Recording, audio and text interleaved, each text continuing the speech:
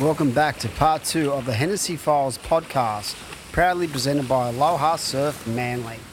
Yeah, so 2017 was a total write-off. You didn't compete.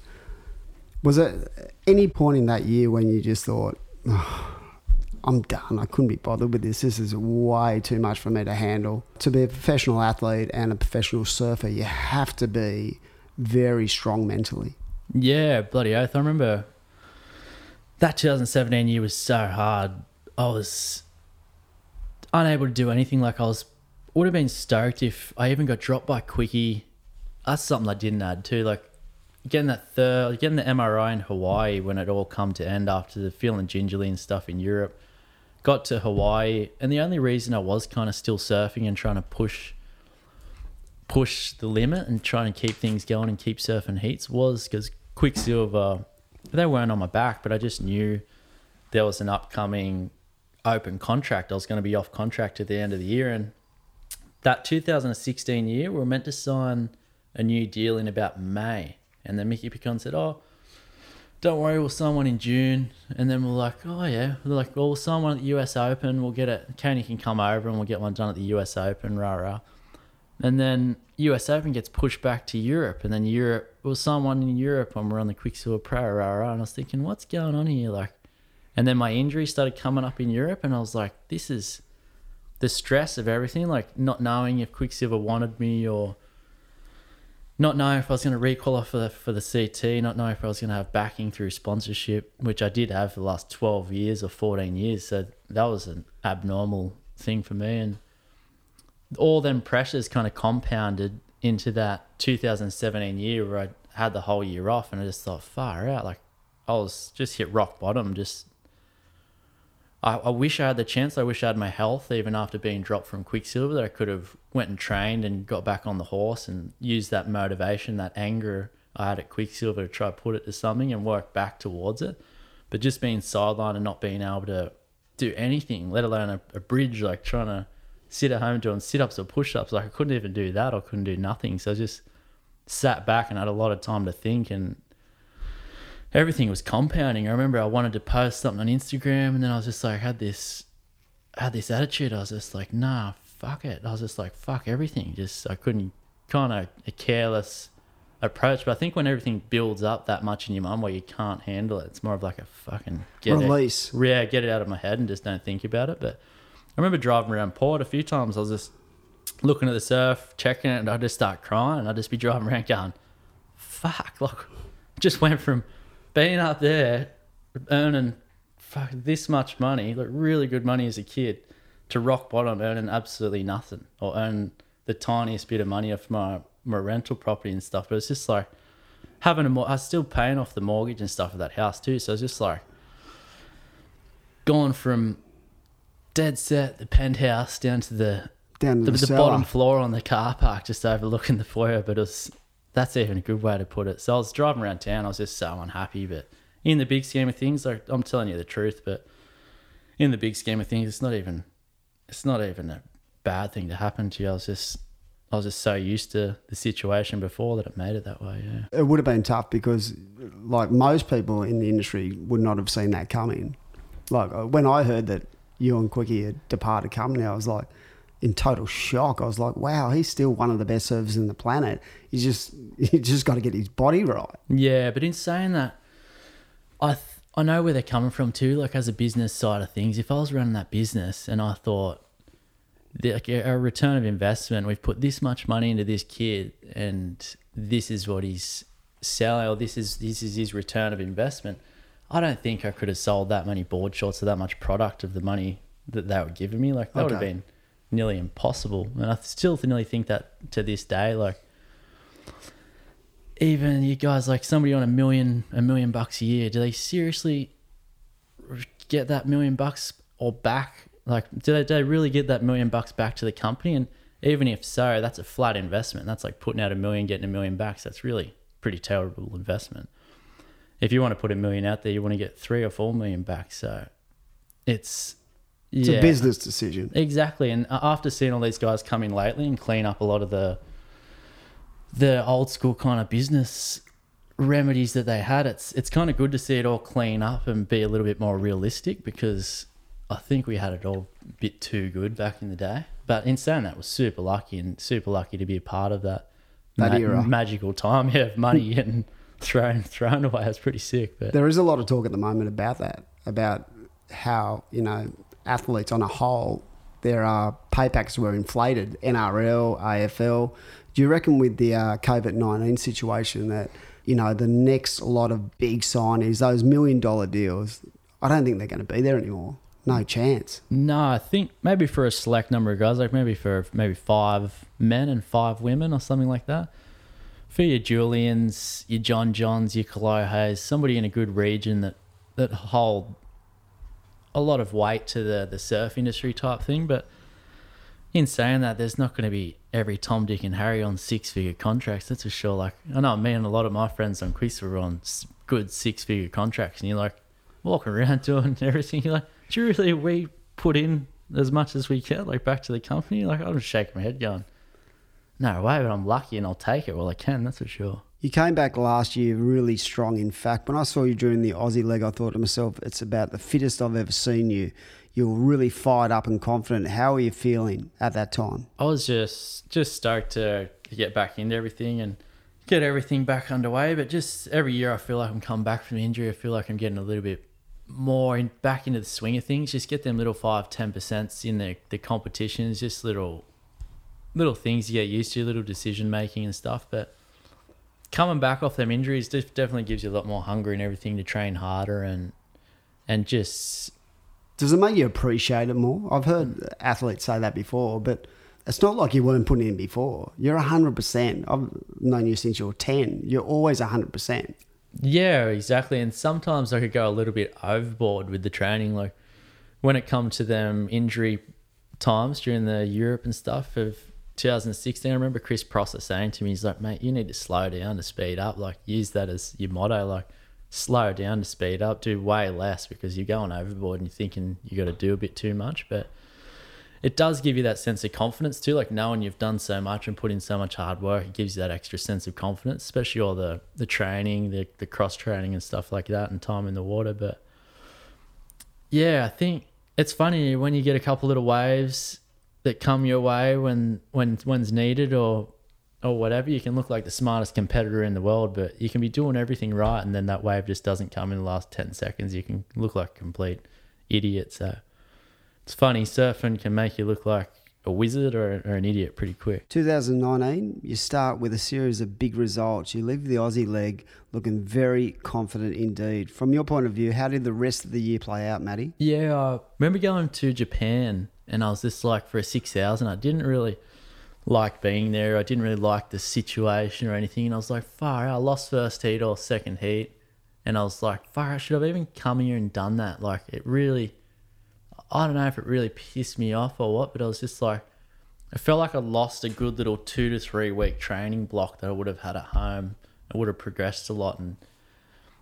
And being in the Aussie leg, I'm in my same routine and same program the whole time. Like I'm in my same training regime and everything. And then when I get thrown into that Japan thing, it's like you're traveling, don't have the same training equipment, terrible waves, different foods. I'm not complaining, but it's just different aspects. And I nearly thought I wish I stayed at home and just trained and got ready for the bigger events like the US Opens and stuff, where I have a lot more meaning.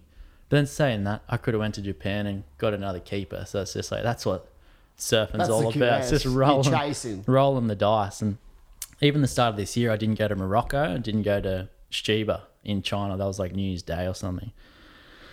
And after the 3 results in Australia, I was like thankful I didn't go over there, because I'd be another 6 or 8, 10 grand out of pocket.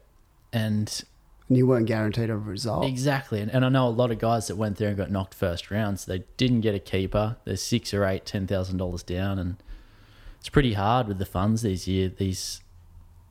times doing the QS. It's pretty expensive. Like I know it costs a good 20 to 35 grand a year, that's for sure. Going into Hawaii, you were in contention for qualifying. It just didn't happen. How disappointed were you? I saw a shot of you walking out after sunset, and I wouldn't say you looked pissed, but you looked down. Would that be a fair point? Yeah, big time. I remember I had a few chances in the back half of the year. Like One event that I think I should do really well, and I have done in the past, has been the US Open. Like, I've won the junior over there. I've got a third in the men's, a couple fifths, I think. So if you can get a fifth over there in the primes or the Challenger Series, as we call it now, they're keepers, definitely keepers for your campaign, your QS campaign. So I had that heat in US Open. I was with my mates, and I fell off on one little backhand turn, and I was just, there's no way I should have or could have fallen off on it. It's just like the pressure, or just thinking all of that about qualifying. Like, the boys, when I got in, they're just like, how? If you just didn't fall off that one little left. I think I got beaten in the end by 0.01 by Thomas Hermes on the last wave. But just little increments like that, you think of the certain places that I think I really should have done well. And I love to try wrap the QS campaign up before it even gets to Hawaii. Like, you don't want to be going there stressing, thinking, need to do this, need to do that, because it's the hardest place to make things happen. And most of the QS will say that to you, except for you guys that suit it. But I felt like I lost a couple opportunities throughout that back half. Not only Hawaii, but a lot of the Challenger Series throughout that back half. And I think it was just knowing that the qualification was within reach, but it was just felt like I couldn't grab it, or just, I don't know, it was just different. That's why I was going back to my 2014 year. Everything just fell into place, and I was just having fun. So I surf my best when it's pressure free, and sometimes when the pressure's on, it feels like you got a straight jacket on a little bit, and your heart's beating 4 times as fast. It's different. Hawaii's a different beast. It is. You've got to go over there. You not only got to beat the guys that you normally go against, but you're beating guys who are specialists over there, and it's such a pressure cooker situation. As an athlete, how do you go about, like, overcoming all those different obstacles? Because it is tough. Because like you actually said earlier in the interview, you know, it's been from port. It's a different kind of setup, and it's not deep water. It's not powerful ocean. To get a result in Hawaii, you've just got to have everything go your way. Is that correct? Yeah, and it's definitely an uphill battle going to Hawaii and getting the job done. But in saying that, I can take confidence out of a few of the results I've had there before. Like Haleiwa, I've got to the semi-finals. Didn't you get a second somewhere? Was it the year you qualified? Where was that O'Neill event? Oh, that was in Brazil, the Prime, before we went to Haleiwa. Right. That was to Toledo as well, yeah. That was packed that day at that beach. That's a massive result over there. About 70 or 80,000 people. That was gnarly. But I don't know about that many, but looked like good. In between the Aussie and the US Open crowd, but crazy Brazilians. Still remember they had their speakers and that in the back of the cars. Like, you'd wake up for an early and they'd be still partying from the night before with these big boom boxes in the back of the fucking, in the utes, and they'd be going just driving around with the biggest car parties. You'd be like, oh, they know how to do it well, that's for sure. So did you go away from at the end of the last year, do you sit down and evaluate exactly what you did right, what you did wrong, and to take positives out of negatives to move forward? As an athlete, do you do that? Yeah, big time. Actually, going back to the back half of the year, that last year I failed big time.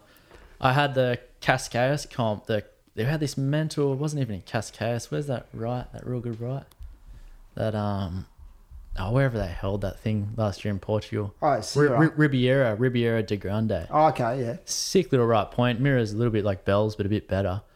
And I was surfing it the weeks before, and I was gaining so much confidence. I was thinking, I spent a week there just to get to know the place, knowing that it was a big event coming up, that it could hold a lot of weight to qualify. And then got into the event, thinking my surfing was on point, 10 out of 10 of my capacity or my ability. And then I ended up picking these terrible waves, and I started the heat in a bad position. Cooper got the inside of me on this one bomb and got a 7 on the first wave, and he only surfed it halfway down the point. And I was like, he smashed the 3 turns or whatever he did. And I was like, boom, next wave I took this little foamy wannabe double up, just thinking, it could have this down the line. And all them little wave selection things, like I saw in that heat, I took off on about 11 waves, and they were all under 6s or something. And it was just like that frantic trying to get the job done without too much planning. It was just like, go out there, get the job done. And every little mistake I kept making, the pressure was like building and building. It was like, oh, I need to do this, only 3 minutes to go. I still need a 6. And it was like, I think I had one last opportunity too. And I was just so puffed from all the shitty decisions I made and backtracking and paddling everywhere. it was just like I was just frazzled. I was just like, wow. It's funny how you can get into them situations. That's why after that I was so bummed. I thought, what's this one thing that's holding me back from doing my best surfing and rah-rah, and we're just this wave selection majority of the time. Like, you don't need to be taking off on that many and being so busy. Just try and get the best waves of the heat and control it. And it feels like this year, coming into this 2020 year, that's one thing. I made way mature decisions and surfed way better heats, and it feels so good when it's going all the way and feel like you're making good decisions. But yeah, it's hard because some waves can look terrible at the start and they can turn into little bombs and little runners, and it's like, you got to be that onto it. Surfing can make you look like the biggest dickhead, that's for sure. So now, you know, we're well into 2020 and everything is been laid on the table. There's no tour at the moment. What are you going to do in the next couple of months? Because, like you said, you've had an epic start to this year, and somehow you've got to still physically and mentally keep yourself on the job. How do you do that, and what are you going to do in the next couple of months? Because I can't see anything happening until the back end of the year, if anything happens at all. Yeah. In saying that, though, this thing come out about 8 weeks ago when we were down at Manly, about 8-9 weeks ago, and it's already nearly turning it around where I saw Emirates are getting their flights and stuff ready. So maybe in another 8 weeks there could be international travel or something like that. So I'm trying to stay ready just in case it's going to get flipped around and we're back on in August or something like that. But in saying that's a very unlikely situation, I know all your other guys are still training and bettering themselves, and that's what I want to do. I just want to try better my overall surfing game. And I'm watching little clips of Clohe practicing at T Street in like terrible little conditions, like little knee-high conditions, and you can imagine what Italo Ferreira and stuff like that's doing. So you just want to use this time beneficially and try better yourself, and you definitely know that all them guys aren't laying around and sitting around doing nothing, so you want to not get left behind, that's for sure. Put yourself in, I interviewed Isabella Nichols yesterday, put yourself in the shoes of one of those rookies. How painful, you could nearly see it written on her face, how painful it would be with all this going on right now. It'd be horrible. Yeah, it would be horrible, but heard they got that extra little paycheck as well to help them out. Does help. To start the year, so bit of insurance on the first couple prize money events, that always goes a long way. But that's the gift that they got from having such a good year last year. And even saying that, like, they did get their 24 grand off the 2 events or something, but even if they lost first round for the whole year, they'd be guaranteed that 11 events of 12 grand. So it's a lot of money. Realistically, they're missing out on an extra 90 or 100 if it doesn't go. And that's US. That's US. That's big backing, especially for you guys like Morgan Sibilic and stuff, the underground Aussies that haven't had big contracts or much backing as of yet. So stuff like that can get them in the market to get a house or to put a deposit on a house and stuff like that in the near future. So it's massive. Like, you gotta make hay while the sun shines, and while the sun's not shining, they got a bunch of hay. It's a bit weird time right now, but I can see guys too like Morgan Sibilic. He looked really nervous and stuff at Surfest, and he looked rattled, like maybe what's gonna happen or what have I got to expect when I get to the events, and he looked a little bit lost. But having this time now to kind of think about it all and get his head around it and train a little bit more, I think it can benefit some guys like that. So it's a bit of a juggling act, who it's going to benefit and who it's going to destroy. For the next 5 minutes, I want to get your dad to jump on the mic and have a chat. The one thing I love about our sport, more than anything else that drives me to be a part of the sport, are the people. Without support staff and without people in your corner, I'll get you to answer it first before I get Lenny to come on, but how important has Dad been to helping you through not only the highs but more the lows? Yeah, big time. It's, even since day dot, it's everything I wanted to do. He was making sure he was working hard enough to put cash on the table to buy me what I wanted, and even like my first surfboard, first skateboard, took me to every footy and soccer, anything I want to do. Like, it was never like, you're going to be a professional surfer and that's what you're going to be. It's like, didn't push me down any industry. It was like, whatever I loved and enjoyed, he'd push me and try to help me to the fullest of that that field. So we'll travel around playing soccer and stuff on the weekends till under 10s, under 11s, and I started traveling that much where I missed a grand final or something. I was like, no, what's this soccer bullshit? Like, I was starting to go good in the comps and stuff and make a little bit of prize money, got sponsored by Billabong and stuff. So I was like, we should try give this a good crack and see what happens and rah. But like I said, through footy, surfing, everything, I remember the Rusty Gromfest and stuff like that. Like, that would have cost mum and dad, like every little junior event like that would have cost them probably $1,000, $1,500, maybe $2,000 for the week to be away. Like, me and him for fuel, accommodation, food, entry fees.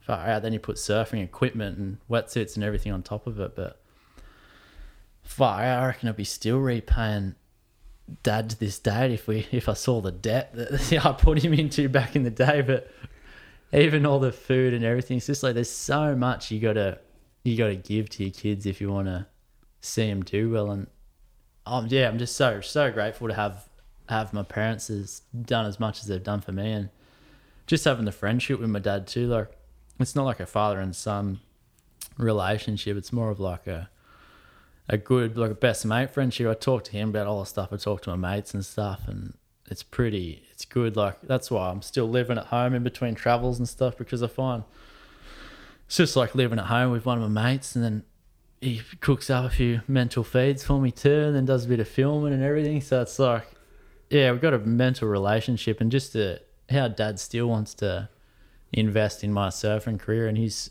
going on a 65 this year and I'm going on a 26. So it's like, I would have thought we would have stopped filming at say 2021. It's like, I'm just laughing now going, how long is it going to keep rolling on? Just loving it. Yeah, would dad be still filming me at 72 or 73? We'll see. Might have to update the camera and get him a little chair. Welcome in, Lenny. So behind every athlete, there's always stories about parents and people in their corners. Give us an insight, Lenny, into what it's been like to be with Matt for all these years on his journey through his career.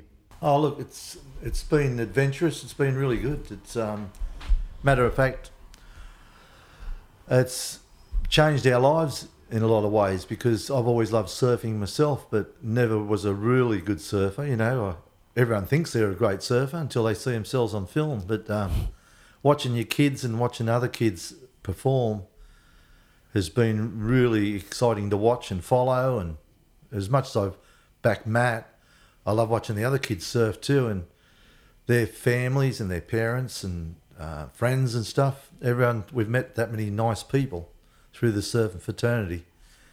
Everyone's really helpful and, I don't know, understanding, and just really easy to get along with. Until you beat their kids, I suppose, and they might look at you a bit funny, but you know, it goes one way or the other. It doesn't matter. You just got to handle it. Everyone wants the best for their kids. They just want them to be healthy and happy. And I think that is something in Australia that is unique, that, you know, from an early age, they form those relationships, those friendships. And not only do the athletes form those friendships, the parents do as well, because you guys are right in everything. Like, it's whatever happens to Matt happens to you, yeah. and vice versa. So those relationships, have they been really fun over the years? Look, I feel like I'm blessed, really. Not only is Matt a good surfer, but he's like my best mate. So being able to spend all this time with his children, like, he got sponsored when he was 10 by Billabong. I remember Bruce Lee at Rusty Gromfest saying, "Who's this kid? I want him." And I thought, who's this bloke? You know, I've got to watch out, this bloke's grabbing hold of my child. But Matt's made it that easy for me because he was so good that Billabong picked him up, and then Quicksilver. So I haven't had to really buy any clothes or wetsuits or boards for him, really, since he was 10, because they all wanted to sponsor him and give him things. And so really it's made things easier for me. And because I work for myself, I can put in a few good hard days, make a fair bit of money, and take off with him. And it's like a holiday for me for working so hard. And here's this kid that's doing so well. So it made it easier for me, really. You know, if your kid's doing well, you don't have to bullshit to him. If your kid's not doing that well, you've got to try and build confidence up in them and help them even more. But Matt's opened that many pathways for us as a family, like just meeting beautiful people, like in surfing, even when I go to Manly and I see you guys, and Joey and, all the commentators and the judges and other competitors, parents and stuff. Everyone's so nice and friendly, and whether it's a little bit of bullshit or not, I don't know, but they're all fantastic people, and I've been doing this now for 15 years, or like with Matt, and you imagine how many people that you've met over that period of time. We can go to Sydney, Newcastle, Western Australia, Victoria, Queensland, and we've met all these lovely people that would have you in their home and trust you and make you feel so welcome. Yeah, definitely. And for you as a dad, if you can think back to all the wins Matt's had, just what was the most special for you? Well, it's hard to say because the win's a win. It's always good. But I think King of the Groms in France was very spectacular, especially because Mum took him over in 2008 because I had too much work on when he was 14. And then I took him over in when he was 2009 and 2010. And he won it in 2010 against Philippe. That was really special. But also in New Zealand, we met. Being in the Kiwi land is so good. Everyone's so friendly over there, and to watch him win the ISA, and then to have, Connor from. His parents were the first ones to come over and congratulate Connor O'Leary? No, not Connor. Connor Coffin. Connor Coffin's parents. Oh wow! Parents from America come over to me and shake my hand and pat me on the back and say, "That was sensational. Love to see Matt win. He's such a good kid, And I've turned around and thought, who the heck are yous? Lovely to meet yous, but geez, you're beautiful people." Lenny, you share a special bond with Matty. You've spent so much time on the road together, travelling, having fun. It's a real unique part of the landscape that is professional surfing. It must have been such a great journey for you over the years and still is to this day. Yeah, well, I think every parents, like to see their kids do well. I was lucky that I didn't have to do too much with Matt. He had a great coach in Mick Kane, and he's from 10 years old, so I coached him from 5 till 10, and then from 10 years old, Mick took over, and I thought, how special is this? Because I'm lucky enough to be good mates with Matt. We'll always be best of mates, and I'm very lucky that way because a lot of kids don't have much to do with their parents.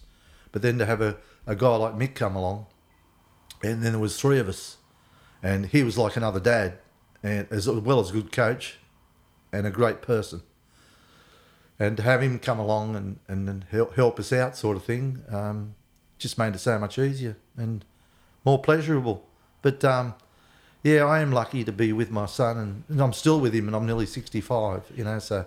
I saw you down at Manly this year, carrying the boards, loving it and having fun. And like you said, you see those people that you form those friendships with over the years, and it's always great to catch up with everyone. Oh, look, Matt's got to tell me to slow up sometimes because I could be there talking to him for ages, and he might give me a little kick in the leg because we've got to go and do something else. But no, just going down the beach and throwing the ball around with him and looking at the waves and help reading them, but I never ever tell him what to do or how to do it because he was well above me when he was about 10.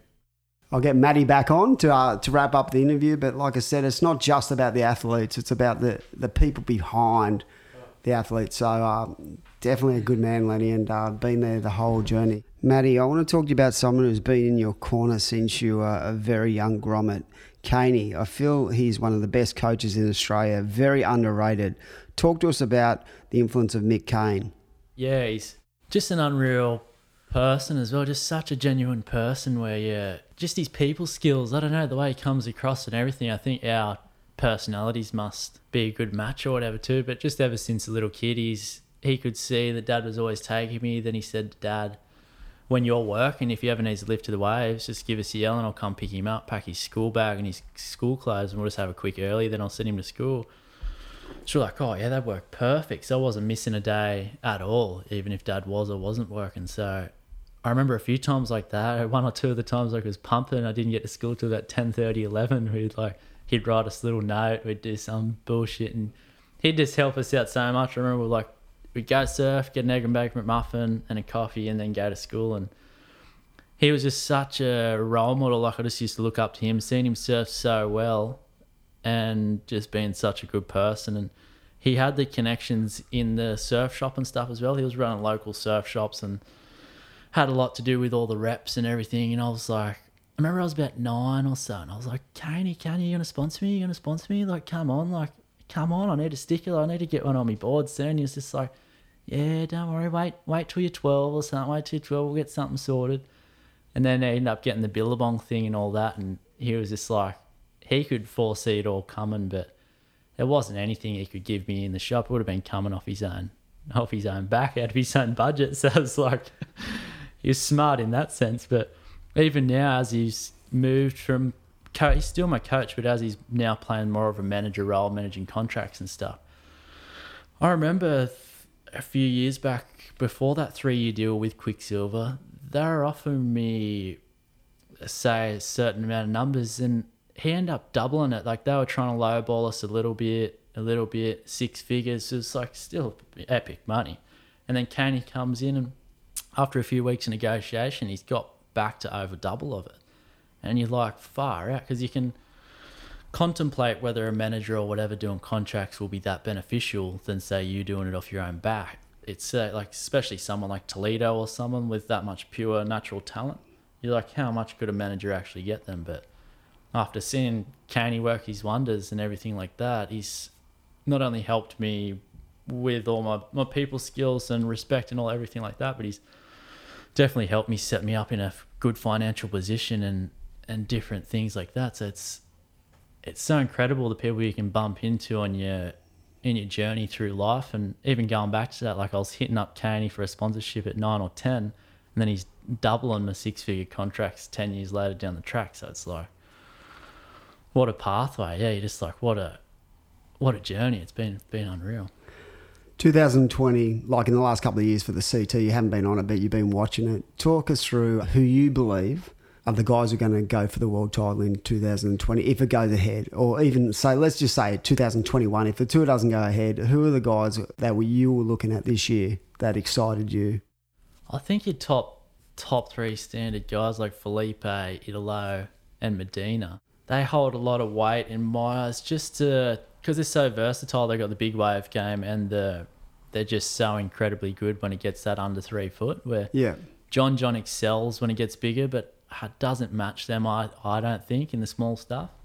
So it's like they've got that little bit of a 5% benefit, but then Toledo might lose that bit of benefit in lacking in the big waves. But in saying that, you saw him out 8-foot bells and bigger J-Bay and stuff. He's definitely the most powerful lightweight in the world. So in saying that, I don't know about John. I don't know. I love watching him and love everything he does. But after coming back from the knee injury and stuff like that, obviously this time off is going to benefit him too. But I think them Brazilians, they're just that hungry and that freaking good. You're just like, far out. They're so consistent when you put them into a heat. It's like John surfs incredibly just naturally free surf, and then you put them guys in a heat and it's like they step up another 10%. You're like, it's like it gives them this sense of, I don't know if it's competitiveness or adrenaline or what, but it's like they just go to that next notch up. From the Aussie point of view, where is our next world champ going to come from? Because people talk about the fact that the Brazilians are dominating, but over the course of the history of the sport, it goes in waves. It's not like we're lacking. It's just that they've produced 3 or 4 guys who are just exceptional. Yeah, and in saying that, coming out of a population of like 250 million or 300 million, then you're bound to do that comparing to a country that's got 25 million or 27. So that's a great point. It's like, in saying that, you think USA and stuff like that would have a lot more numbers, and I always go off stuff like that, like population, like ratio to people surfing to competing and stuff. I heard this stats the other day. It was like, I think there's 9-1 men to women surfers. And even on the WSL membership, there's 5-1 memberships. But then the equal payers equal and stuff like that. So there's a few things you could talk about and stuff like that. But I won't go there, that's for sure. Would you like to put in reverse and reverse out there? Would you, like, Would you like to go to the Olympics one day? You know, talking about little different topics. Would you like to be a part of that Olympic movement? And sorry, I was going off track onto the next. Seeing who the next wave of Australian talent the Australian guys, yeah. Yeah, I remember when I was in the Manly comp and I was doing well. I think I was approaching the final day, and Reef put up a post. Then this guy from like locally that I knew from back in the day that I used to do board rides and stuff with, he put on Reef. He was like, I don't know if it's only chance Australia's got or the next best thing out of Oz or something. I was just like, I looked, I was like, man, I thought you were behind me, not fucking behind everyone else. It kind of like lit me up and gave me that fire. I was like, fuck this guy. I was like, fucking want to back someone he doesn't even know, not his fucking homeboy. He just like, but it gives me a little bit of fire too. And I was just like, oh, that's how people are thinking. They're like, Australia has been lacking, but in saying that, you got you guys like Ryan Callanan and Wade Carmichael. At least like Wade Carmichael, you see him in the Haleiva and stuff, or when he gets a decent wave, like not a decent wave, just a big, juicy, meaty wave. And you're like, he's one of the best in the world. If conditions were to suit him, he's incredible, that raw rail game power. Then you got Ryan Callanan. He's so all-rounded. You put him out chopes, he'll do really well. Put him in a 2-foot ride at snapper and he'll beat you in a heat as well. So it's like, and then his air game, stuff like that. So we still do hold a lot of really good talent. I think Wade and Ryan are just a little bit more lower profile dudes. They haven't had all the marketing and stuff that a few of the other guys have had, so they're a bit more under the radar. But them guys are incredible. I think they get looked over a lot of the time. And Julian Farad, he's not old. I know he's receding and stuff, but he's probably got a lot left in the tank still. That's for sure. Definitely. And definitely to work part. Everyone holds on to them for grim life. Oh, I'm doing it right now. I'm only going back by the day. It's scary. Yeah. We have a funny joke at Manly where former World Tour surfer Richie Lovett, he started to recede, and we got into him that much and he got that paranoid he shaved his head. Yeah, bloody hell. So good. I call it the big McDonald's M. It's like the McDonald's M's just getting bigger and bigger. I'm like, fuck, I was thinking the other day, should I just keep growing it? So I just won't get another haircut, because the last haircut I got in Manly too, did like this real short thing. I was really like cutting back my hairline, like going back to try and make it look like razor sharp. And I was like, don't be playing with that. Like, I haven't got much to play with. Like, you're approaching some pretty dangerous times. The WSL have released a statement recently regarding formulas and formats and stuff like that. As a current surfer, I'd love to get your opinion on all the different changes they've made. Yeah, I'm not really too up to date with it, but I think the surf off and everything sounds pretty good. I think after watching the NBA and stuff like that, like, you can win every game all year through the regular season, but if you don't win the quarters, semi and final, especially the playoffs, the main final, then you haven't got the championship. And it's like that with nearly every other sport except for surf. And like the NRL, we've watched that our whole lives and stuff like that, so they obviously do all that. So to hold a bit more of an eventful final day would be pretty sick, but the waves have got to show up, and to nearly hold that surf off, you'd want the best day of waves through the waiting period and stuff, so it'd be pretty hard to pick. But I'd like to nearly see, with the destinations on tour and stuff, I was just watching this replay before of Adriana de Souza and Felipe out at 2014 Lower Trestles. I was like, I love watching that comp. Whenever a highlight pops up on the YouTube about Lower Trestles or something like that, I'd click that way faster than watching a replay at Fiji or Chopes. So I don't know if that's just me, but it's like, I love the intensity of Chopu when it's maxing out and stuff. And you're like, oh, some guy got the chance of drowning, or he's going to get pile driven into the reef. But it's like taking off and just standing there and going straight. And it's like, that is sick. It takes a lot of skill and effort and a lot of balls. But to watch the whole game of somebody out at lowers or something, or to watch their turns, their timing, the air game, it's something that you can relate to as well. Like 99% of the general surfing public can relate to surfing at Lower Trestles. They can't relate to surfing at Chopu, but I can fully see where they're coming from. It's like, to get viewers, you need high impact, intense stuff, and it's like that 2014 Chopes did go off, but it's like, out of the majority of the years, I don't know if, like I was saying, that's just my point of view. I'd rather watch a replay of France or Trestles or Snapper, that's for sure. 9 out of 10 people I speak to say they want to see lowers back on. Big time. And that's the guys, that I know in the elite ranks talk about it like that. Richie Lovett spoke about it when I did a podcast with him about he won it. You know, beat Taj in a massive upset there, but he just said it's the one spot the surfers love. And it's like a skate park on water. Exactly. I remember being up at the Huntington US Open at about 15. They were like, you got to go down the road and try that lower Trestles wave. And I was like, oh, yeah, sick. We ended up venturing down there. And first wave, I remember I took off and I did this I was only 15 or something, trying silly stupid Supermans, but took off, did a Superman, did a couple turns, then went down the end section, did an air reverse. And I was like, how's that combo? I hadn't done a combo like that in however long because I didn't have the waves. And I was just like, wow. The power to slopiness and just how forgiving it is of a wave. It's just, it lets you do so much. And I think that's what the TV viewing needs to see is people landing big tricks and big progressive airs and stuff, because that's what a lot of the kids look up to too. Like 99% of the kids, if you're not living at Chopes or Pipe, they'd be surfing average beach break waves every day, and they want to watch and see which airs and stuff they can potentially be trying and doing. So that's something my point of view though, that's for sure.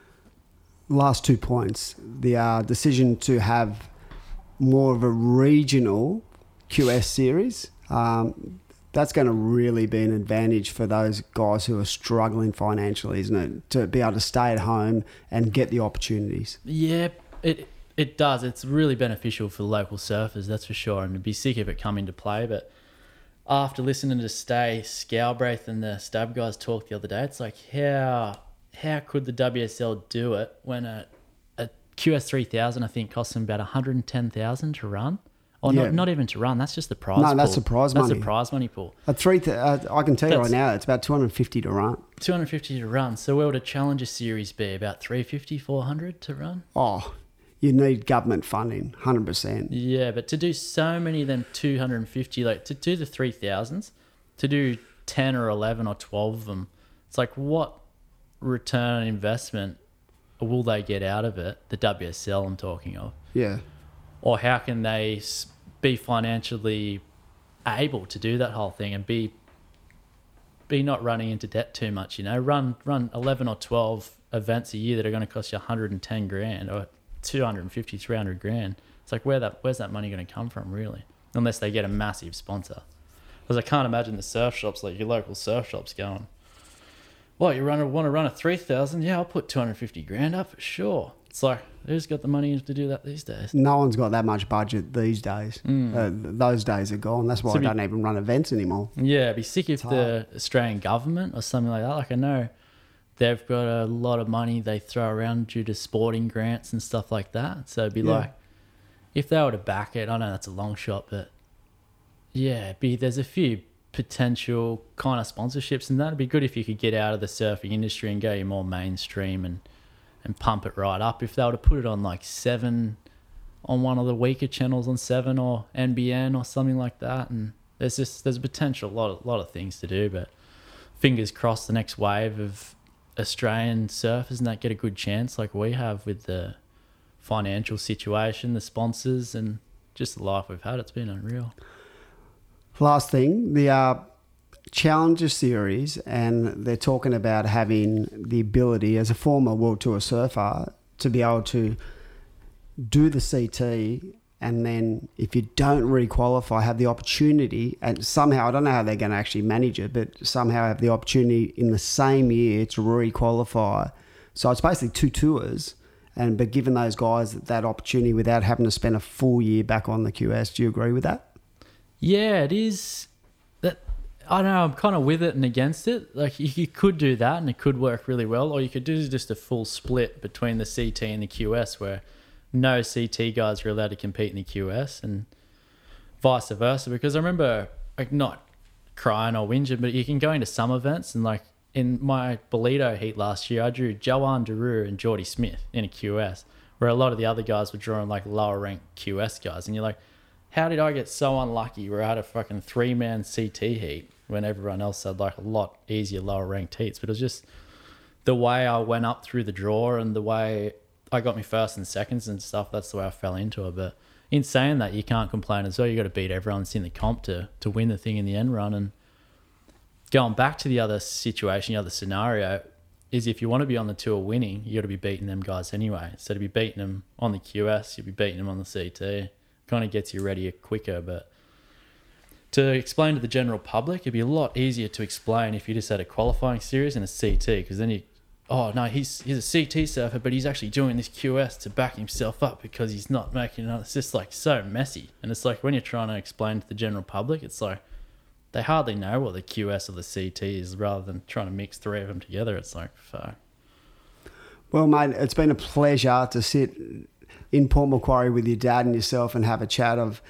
I've had the pleasure of being a part of your journey since you were a very young guy, and just have that belief that you'll get back to where you need to be, because there's so many people, surf fans around the world, who love what you do, Matt, and we wish you all the best in the future. Nah, thank you very much, Ads, and appreciate you and your voice over all the years. You've helped us out a lot, big time at the beach, and it's never an event, and the event's not the same without you, so thanks a lot, brother, and I hope you keep doing it for a while. I hope to see you down in Manly next year and keep the ball rolling. Stay safe, bud. Thanks, brother.